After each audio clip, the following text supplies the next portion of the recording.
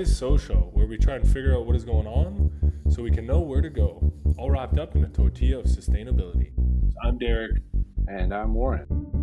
And today, March 30th, 2020, on the What is So Show, we link up with our good buddy Douglas Davila to talk about plug-in solar, trying to figure out what solar might look like as the price of panels continue to drop. With solar becoming so much cheaper in the last 10 years, the equipment is no longer the biggest contributor to cost, and it has now shifted to the installation process. In this episode, we cover three main takeaways for the concept of plug-in solar.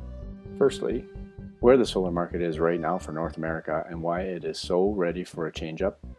What really is plug-in solar and why it's such an interesting idea. And finally, why hasn't it taken off and what are the findings and thoughts on the subject of a future where people can simply plug in their solar panels?